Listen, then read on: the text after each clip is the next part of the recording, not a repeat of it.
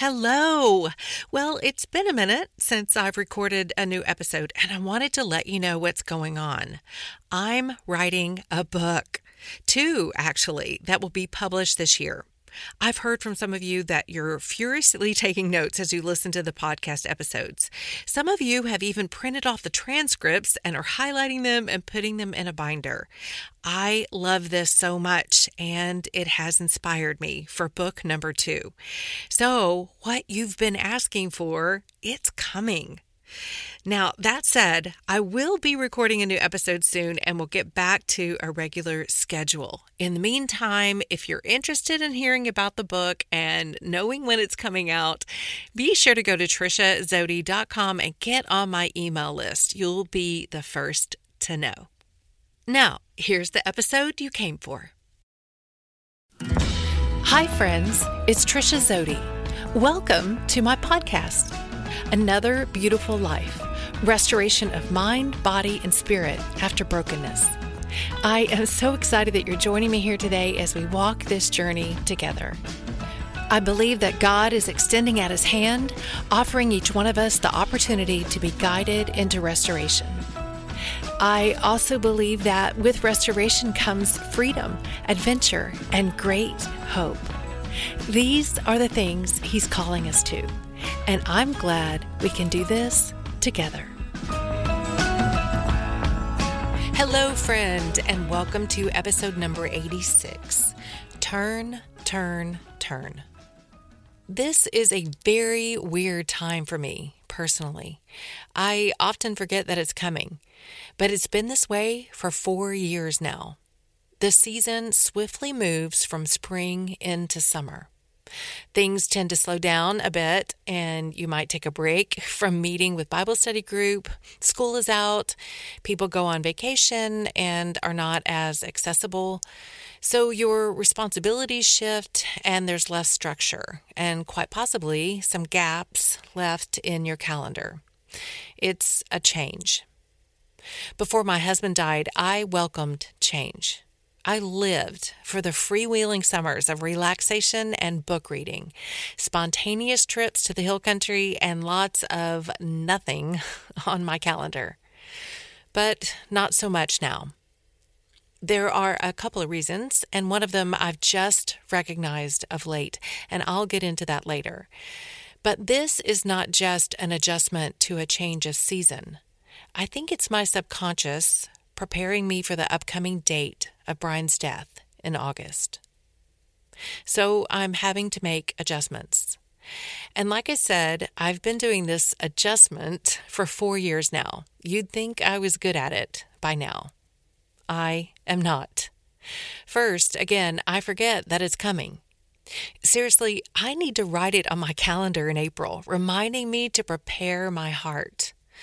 Dang, that's a really good idea, because when it comes, it hits me square in the face. It hits me hard, and I have to adjust, and that can take a little while. I have to allow myself to grieve again the loss of what once was, and then to purposefully turn my attention to the beauty of what is. But honestly, that turning, that change, can't come fast enough. Like I said, this is a weird place I'm in. If I could name it, I'd call it melancholy. To everything, there is a season and a time to every purpose under heaven. These are the lyrics of the song Turn, Turn, Turn by the Byrds. One thing I've always been curious about as a songwriter myself is in the title, why the words turn, turn, turn are all in one-word sentence form. Each word forms its own sentence and is followed by an exclamation mark. It's turn, exclamation mark, turn, exclamation mark, turn, exclamation mark. It's not an incidental thing. To the songwriter, it has a very specific purpose. And an exclamation mark is used when the direct speech should be shouted or spoken very loudly, which is kind of ironic because they definitely don't shout these words in the song. And because it's likely we won't know why the title is written this way, unless there's an explanation out there that I haven't found, and if so, please do tell me, we're left to guess. One thing we do know is that this song is written based on the book of Ecclesiastes, chapter 3, verses 1 through 8. It's saying that there's an appropriate occasion for every human event or activity. Matthew Henry commentated on the scriptures saying that we live in a world of changes, that several events of time and conditions of human life are vastly different from one another and yet occur promiscuously, and that we are continually passing and repassing between them. There is a constant ebbing and flowing, waxing and waning. End quote. Yes, everything changes. That's one of the 5 givens in life, that everything changes and nothing stays the same. It's a given, and nothing is going to change that. So what we must do is find a way to move through the change, to learn to graciously move with the ebb and flow, without self-condemnation, beating ourselves up, or blaming ourselves for being here yet again, for the 4th year in a row. I think the reason I'm so intrigued with why the writer of the song Turn, Turn, Turn put exclamation marks after each word is because I kind of relate to that, especially since the exclamation mark is a shout of the text.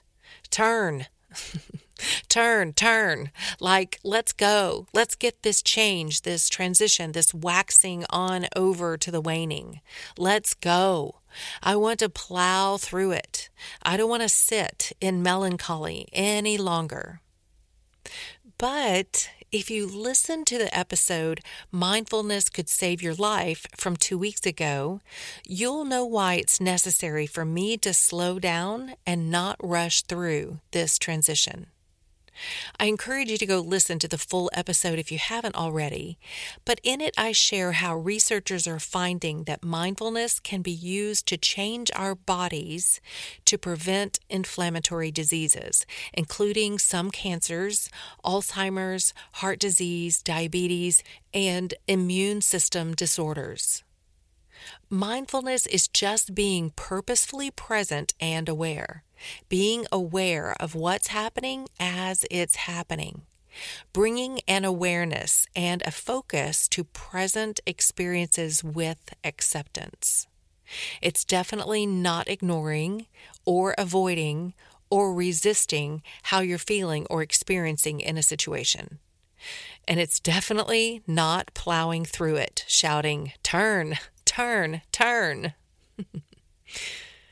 If you've seen me on social media lately, you've seen me on my back porch laying in my hammock. It looks relaxing and leisurely. However, it's the place where I'm having to do my greatest mind work, mainly because I'm not really good at sitting still and definitely not good at relaxing, especially in the past 5 years. I just don't seem to slow down. And I think the reason is because when I do slow down and my mind is not occupied with a project or work or some other focus, then it just takes sort of a free fall where I'm aware enough of my emotions. Can you relate? And then I have to start thinking about or dealing with those thoughts that start creeping up. Because when you're busy, it keeps you from having to be aware and deal with or think about or face all those questions that are still running around in your subconscious and all the things you just don't want to have to face because it's painful. But they're still back there in your mind, whirling around, causing you more stress, and also causing, for me, this season of melancholy to stretch out longer than necessary. So I know what needs to be done in order to be mindful in the moment of what's happening, to slow down and become the watcher of it. I explain that like this to my life coaching clients. Look at that moment that you're in as if it were a clip or a scene in a movie. Watch or observe that scene as a third party and tell me what you see. What's going on? What's being said or done? And now, as the watcher of that scene, how would you explain that?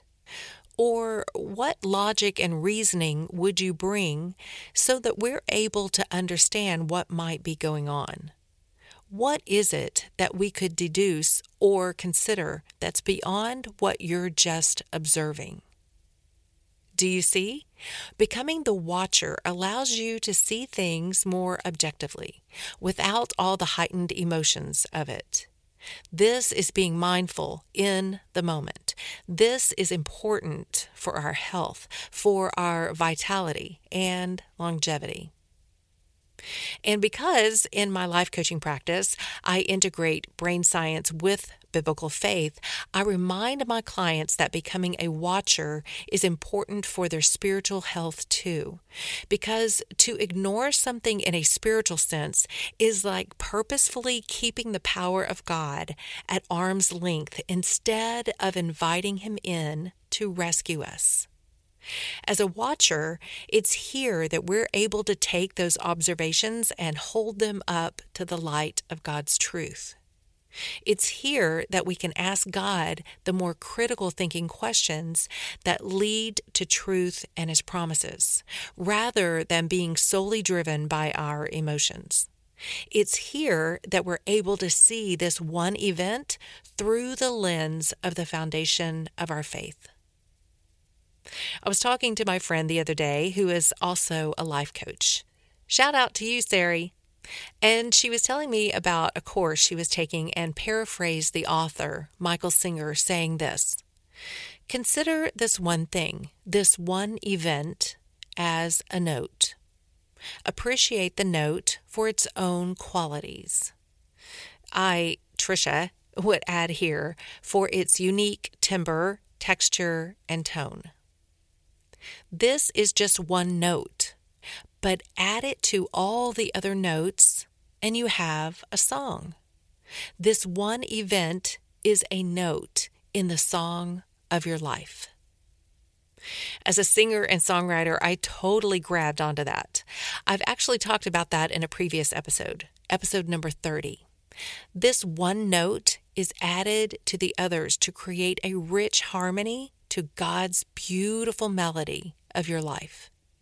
There is a tension, then resolution as it joins a dance of the chords so complex that it can be confusing, yet so simple it's melodically transfixing. The result wraps you up in something otherworldly and pulls you along one measure at a time. It is more meaningful and marvelous than you could ever imagine, hope, or dream, and God is the maestro. Here's something else I just learned recently. Songbirds, such as canaries, have seasonal modifications in their songs. They change their songs by using new neurons that have been wired into their neuronal circuitry developed from their life's experiences, which include their social and migratory patterns. Yes, even the notes of the songbird songs are modified as they relate to their world and experience seasonal change. So fascinating. So, friend, what about you? What season are you in right now? Are you like me and you just want to plow through it to get back to feeling normal again? Let me encourage you to slow down. Become the watcher. You don't have to be a music connoisseur to appreciate the note that this event is, that is just one of thousands in a song of your life. In fact, by letting God's rich melody pulse through your soul and letting the notes of your life experiences join in on the song He's orchestrating, you will find that your life is indeed deep and rich. No need to rush through. No need to quickly turn through this season of change. ebb and flow, wax and wane, knowing that you'll be continually passing and repassing between the seasons of change. Because to everything there is a season and a time to every purpose under heaven. And the God of heaven is crafting your beautiful song, one note at a time. If you're in a transition or a season of change and you'd like some help getting to a place of mindfulness and clarity where you're firmly standing on the foundations of your faith, I'd love to be your life coach. I've put a link in the show notes for a free 30-minute call just so we can see if we're a good fit to work together and show you how life coaching would work for you. Also, don't forget to get the free downloadable guide that complements this episode. It has a few prompt questions that will help you personally work through some of the things I've talked about today. Have a wonderful week, friends. See you next Wednesday for the next episode of Another Beautiful Life podcast.